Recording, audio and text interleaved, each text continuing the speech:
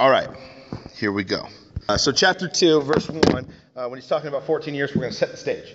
And when we're setting the stage, these numbers and chapters, they were not here originally. Now, someone tried to argue that the chapters and the verse numbers were inspired by the Holy Spirit. Check this out. This is a great little narrative. It's not true. It's not a reality. This is not how it went down. But one person said that as they were traveling through the desert and there were parchments of the New Testament and the Old Testament in saddlebags on a camel, okay, just follow this, there was a pen or a quill and some ink in the pouch. And as the camel's doing his thing, the pen is bouncing around and marking on parchment. And when they got to the destination, some monastery or something, they open up all these parchments. What are all these little notations? Oh, they must be chapters and verses. We must translate the numbers in. And someone said that the bounces happened in such a way that the Holy Spirit was directing the pen to put the numbers and the chapters in. Completely hogwash, but it makes for a funny story. Okay, so none of that is actually true. So if we were to take out all the chapter numbers and all the verse numbers, we get a better understanding of why he opens up chapter 2 with, and then 14 years later.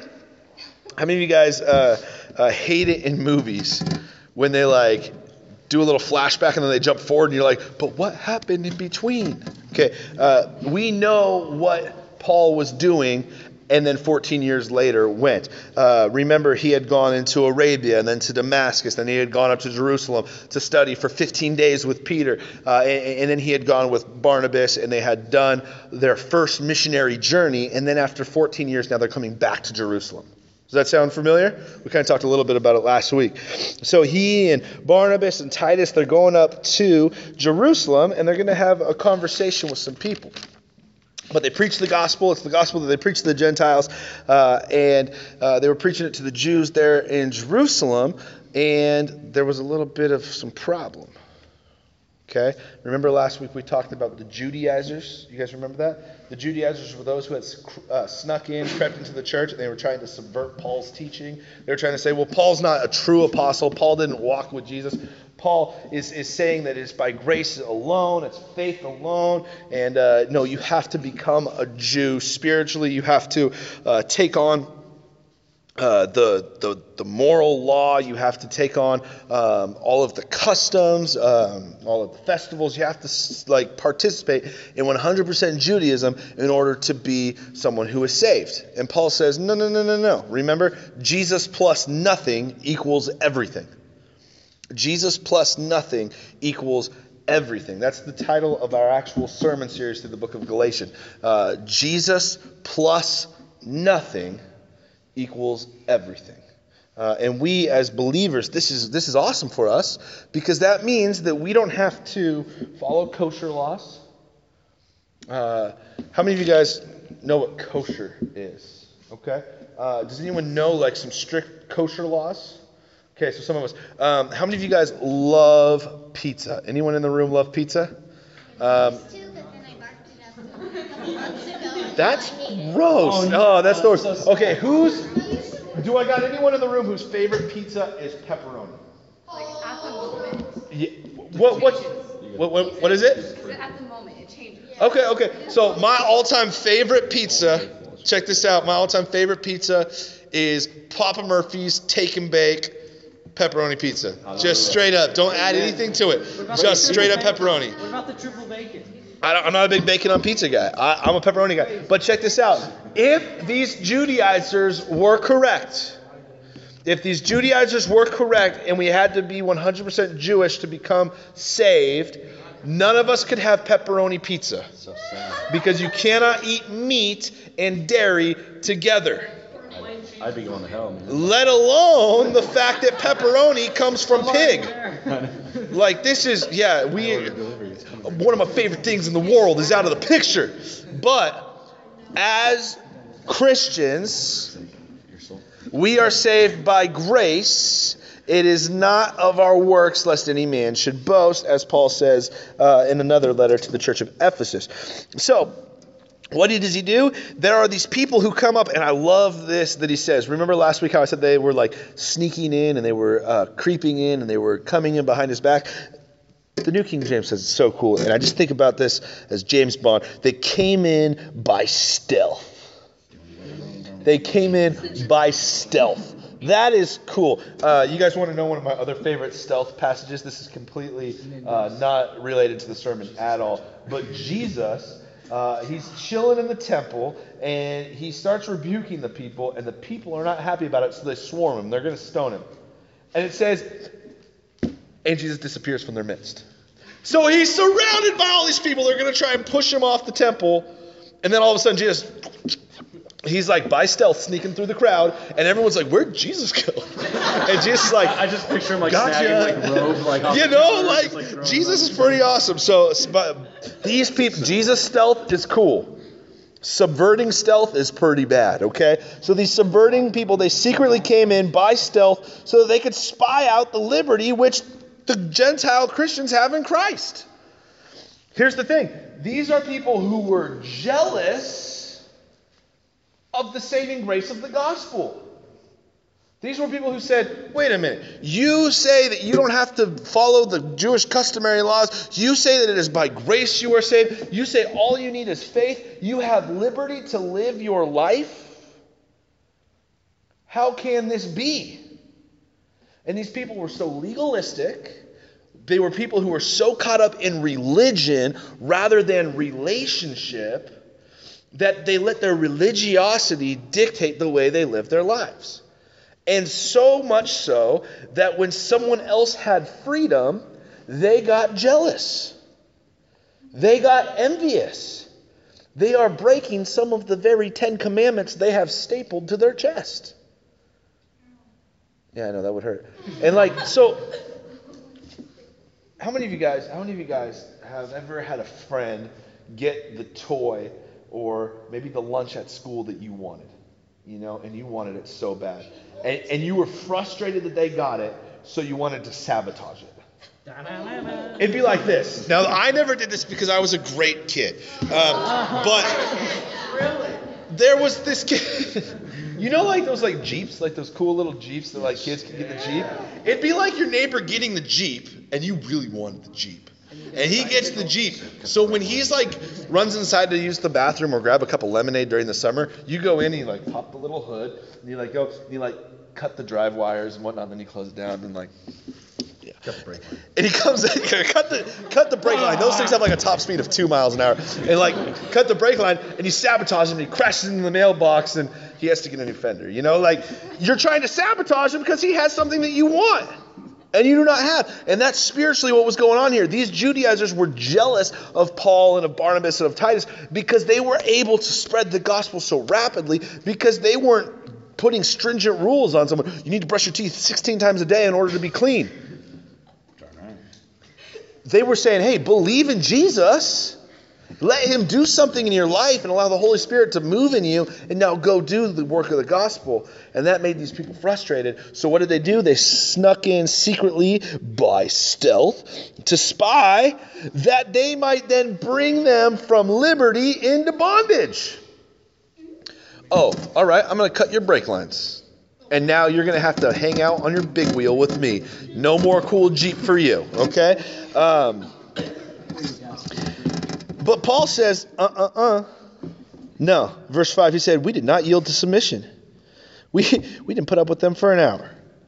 So that the truth of the gospel might continue. Like, Paul's like, there is a gospel, and I already told y'all, it's Jesus plus nothing equals everything. Jesus died for your sins so that you don't have to pay the penalty for your sins, which would be death. You don't have to try and work to attain your atonement. Jesus already did it. And Paul says, I want that to continue. He goes on to say that, verse 6, it says, but for those who seem to be something, whatever they were makes no difference to me. God shows personal favoritism to no man. For those who seem to be something added nothing to me. See, these people weren't just like Joe Schmoes in the church.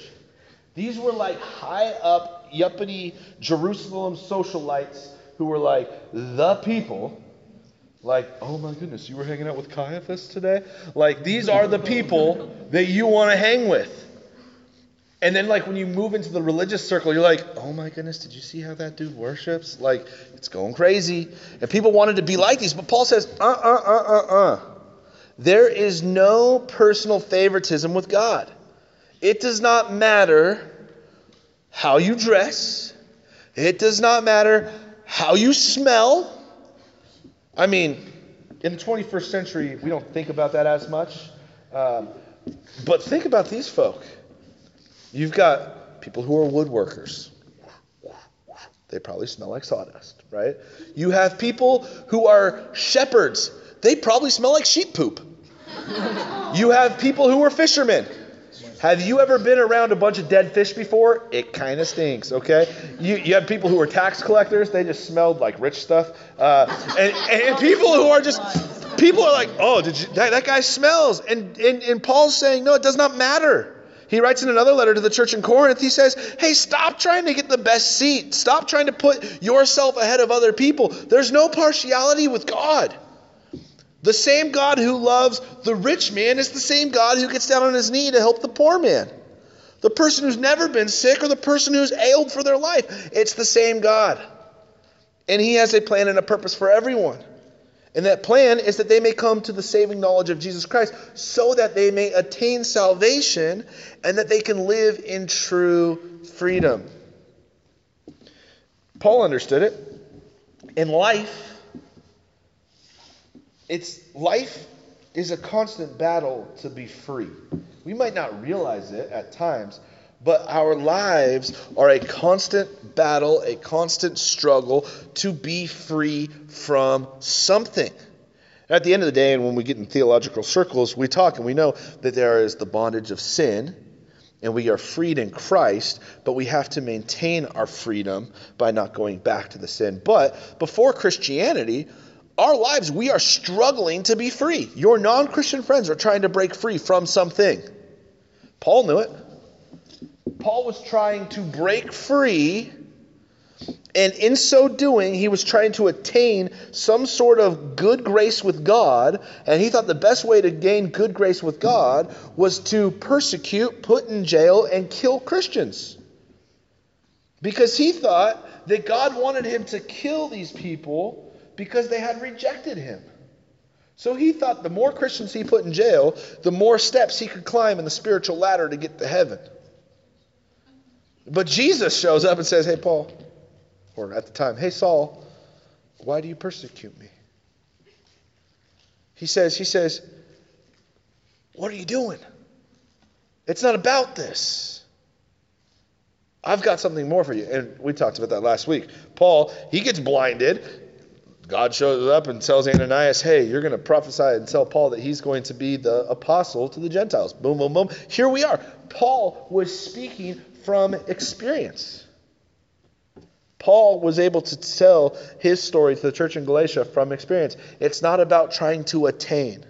How many of us in our lives, we try and do things, or we try and be spiritual because we think that if we're not, maybe God's not going to favor us or love us as much. Has anyone ever felt that way before? Yeah. Have you ever felt like, oh my goodness, if I don't read my Bible today, something bad could happen to me because God's going to be frustrated with me.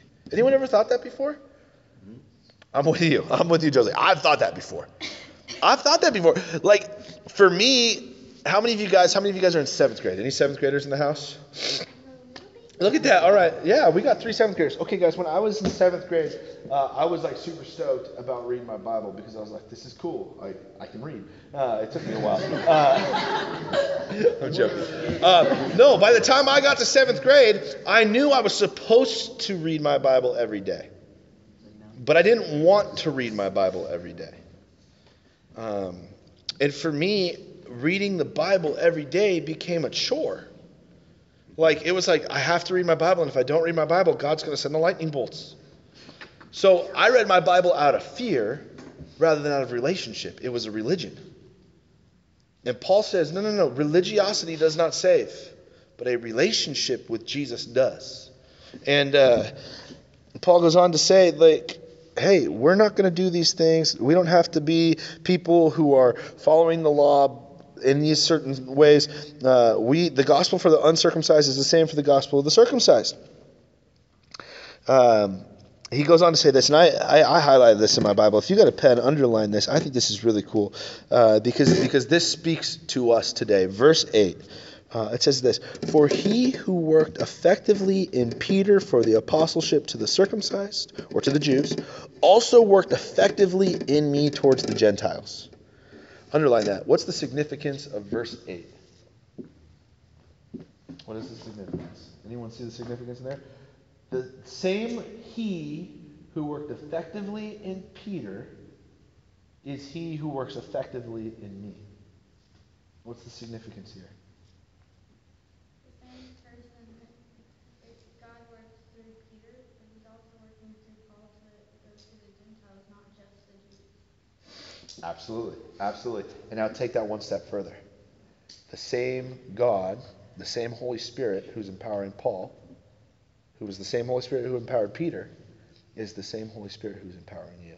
That's right. Think about that. This verse could read like this: "For he who worked effectively in Peter and Paul also works effectively in Rose, also works effectively in Josie, and Abigail, and Madison, and Amelia, and Stephanie, and Allison, and Jonas, and Thomas, and John, and Dan, and Matt." It's the same Holy Spirit. Check this out. This Holy Spirit, because God is the same yesterday and forever, right? What else does the Bible tell us? We're told in Galatians chapter 1 that this same Holy Spirit who's working in Peter and Paul is the same Holy Spirit who raised Jesus from the dead. Mm-hmm. The same power is in us. That's crazy. And that's cool. So you may come up to some sort of roadblock in your life. Check this out. The same Spirit who worked in Peter and Paul works in you. You think you have a hard time sharing the gospel with your friends at school? You think you have a hard time living out your faith? Remember this. The same Spirit that was in Peter and Paul and James and Barnabas and Titus and the people who established the church, the same Holy Spirit who raised Jesus from the dead is in you. And the Bible tells us that you can do all things through Christ who strengthens you. That's right. There is nothing that you cannot do. If you are living and operating in the freedom that comes from knowing the gospel, Jesus plus nothing equals everything, knowing that the Holy Spirit is alive in you. That's cool. And that should give us some confidence. Mm-hmm. How many of us would live our lives a little bit differently if we thought about that every single morning? Right? Wake up in the morning. Woo! I got the Holy Spirit. Woo! Paul had the Holy Spirit. He got bit by a snake. He got shipwrecked. He's okay. He preached the gospel. I can do the same thing. Now, I'm not telling you to go handle snakes. I'm not telling you to go out in a rickety old ship and crash. I'm not telling you that. But when you're in your lunchroom at school and you feel that there's this little thing inside of you that, you know, maybe I should go sit down with that person because they look like they're feeling down, go do it, because you got the power of the Spirit in you, and you don't know, you might rock that person's life, and their life might be transformed that day if you step out in faith. And that's what Paul's saying. He's like, this is crazy awesome. So then he goes on to say, verse 9, he says, when James and Cephas is just another name for Peter. So James and Peter and John, who seemed to be pillars, when they perceived that the grace had been given to me, they gave me and Barnabas the right hand of fellowship. They said, hey, we are on the same team. Epic. Now let's go do ministry together. So this is really cool. And they reminded Paul to remember the Gentile or remember the poor. And he said, this is the very thing which I was eager to do. I think it's cool that Paul wasn't just the guy who was preaching to the Gentiles, the Greeks who were doing it, They were preaching to the Greeks and the Gentiles who were poor, and those who were destitute, and those who didn't have things. I think that's a good encouragement for us. Jesus said we will always have the poor. And that's not like just some sort of like off-the-cuff saying where Jesus says, we'll always have the poor, so don't worry about them. No, he says, we're always going to have poor. So there's always a great mission field. Let's go do it. Same Holy Spirit. Boom. Let's go. Then we're going to get to a funny little portion here in verses 11 through the end of the chapter. Because we're going to see some butting heads of brothers. Okay? How many of you guys have a brother or a sister in the room? Anyone have brothers? Okay. How many of you ever butt heads? Not like rams actually butting heads, but like how many of you have had like an argument with a sibling? Anyone had an argument with a sibling? Both. Yeah. I'd say John and I probably have actually hit heads one or two times. Not while we were arguing, but like just accidentally. Yeah, you know. Yeah, that's true. Well, Paul knows the freedom that comes from Jesus. And he knows the freedom that we have in the Spirit and how the gospel sets us free. Now, Peter also knew this. Remember, Peter's the one who stood up boldly, preached the gospel. 3,000 people are added to the church. Peter's the one who first goes to the Gentiles when God tells them, hey, this is no longer considered unclean. Go, preach the gospel. And he preached the gospel to Cornelius, who's a Gentile, and he gets saved, and the whole house gets filled with the Holy Spirit. So Peter knew. But how many of you guys know Peter's kind of a stubborn dude? I feel like Peter sometimes gets a bad rap, and I don't want to just harp on Peter, you know. But Peter is the kind of guy who's like, "You are Lord," and then Jesus says, "Yeah, our God gave that word to you." And the very next thing, it's like, "Get thee behind me, Satan." Peter's the kind of guy who's like, "I'll die for you, Lord." And then he's chopping people's ears off, and Jesus is like, "Live by the sword, die by the sword." Peter's like, "I will never deny you," and then rooster crows, and he's already done it 3 times. Is that Jesus over there on the water? Peter's jumping into the water, walking on the water, and then oh, there's a wave. Gets scared, falls down. Jesus has to save him. Then he sees Jesus on the shore, and he dives. Peter's kind of all over the place. You know, he's doing this whoo, I love you, Lord. Peter was kind of awkward when he got around spiritual kind of people. Because there's this story, and Paul tells the story. He says, we were in Antioch one time. This is the Matthew Joseph Morris version of the Bible. Galatians chapter 2, verse 11 through 21. And this is what, he's like, we were in Antioch, and we're hanging out in Antioch, you know. And Peter and I and Barnabas, we're having a good time. And we're eating food. We're hanging out with the Greeks. We're eating good food. They're eating gyros, you know, because good Greek food, you know. They're just pounding down the tzatziki sauce with the feta. And they're just loving it. And then some Jews come strutting in. You know, they're doing their strut. They got their fancy little outfits on. Yeah, like that, Madison. And they're strutting in. They're like, we're from James, you know, the brother of Jesus. We're from Jerusalem. We're going to teach you what true religion is. And what does Peter do? Peter, drops the euro on the ground, kicks it under the table. He's like, I'm not eating any Gentile food. Please bring me some more matzah bread. And he starts acting like, I like these people, but I'll have nothing to do with them. So that the people from James are like, oh, man, Peter, he's a rock. He's the man, you know. And Paul, I love Paul because Paul doesn't pull punches. And Paul says, yo, Peter, what are you doing? You got some tzatziki sauce on your shirt. You've been eating the gyros with us. If you're going to pretend to be a Greek when you're with the Greeks, and you're going to pretend to be a Jew when you're with the Jews, what are you doing? You're putting people in bondage.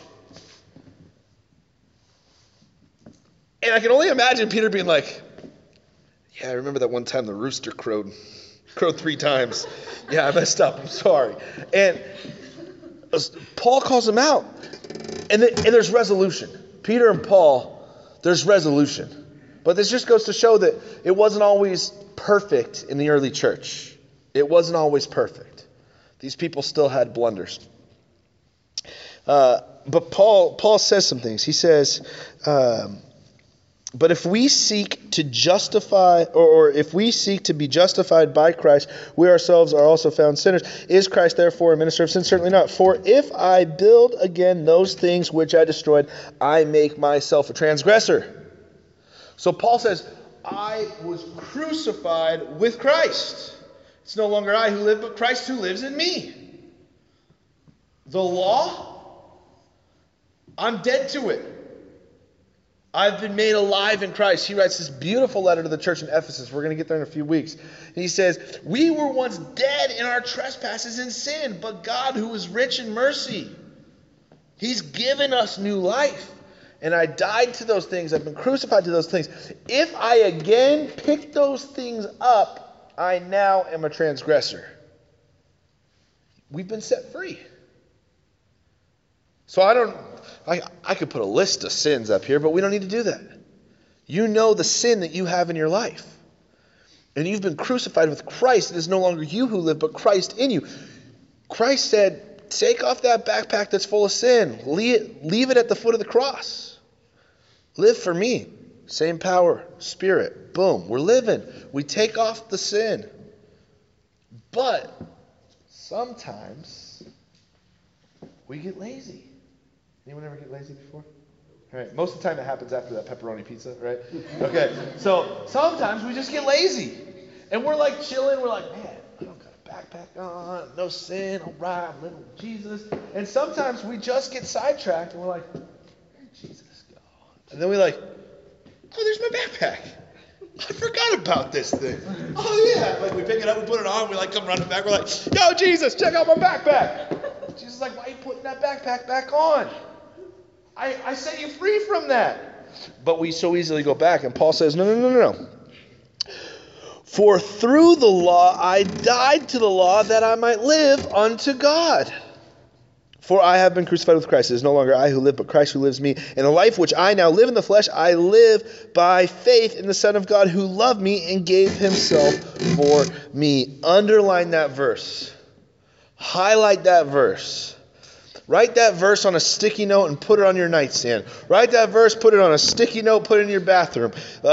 Memorize Galatians chapter 2, verse 20. Like, if I were going to give you homework, which I probably could, but I'm not going to. Memorize this verse. I have been crucified with Christ. It is no longer I who live, but Christ who lives in me. The life I now live in the flesh, I live by faith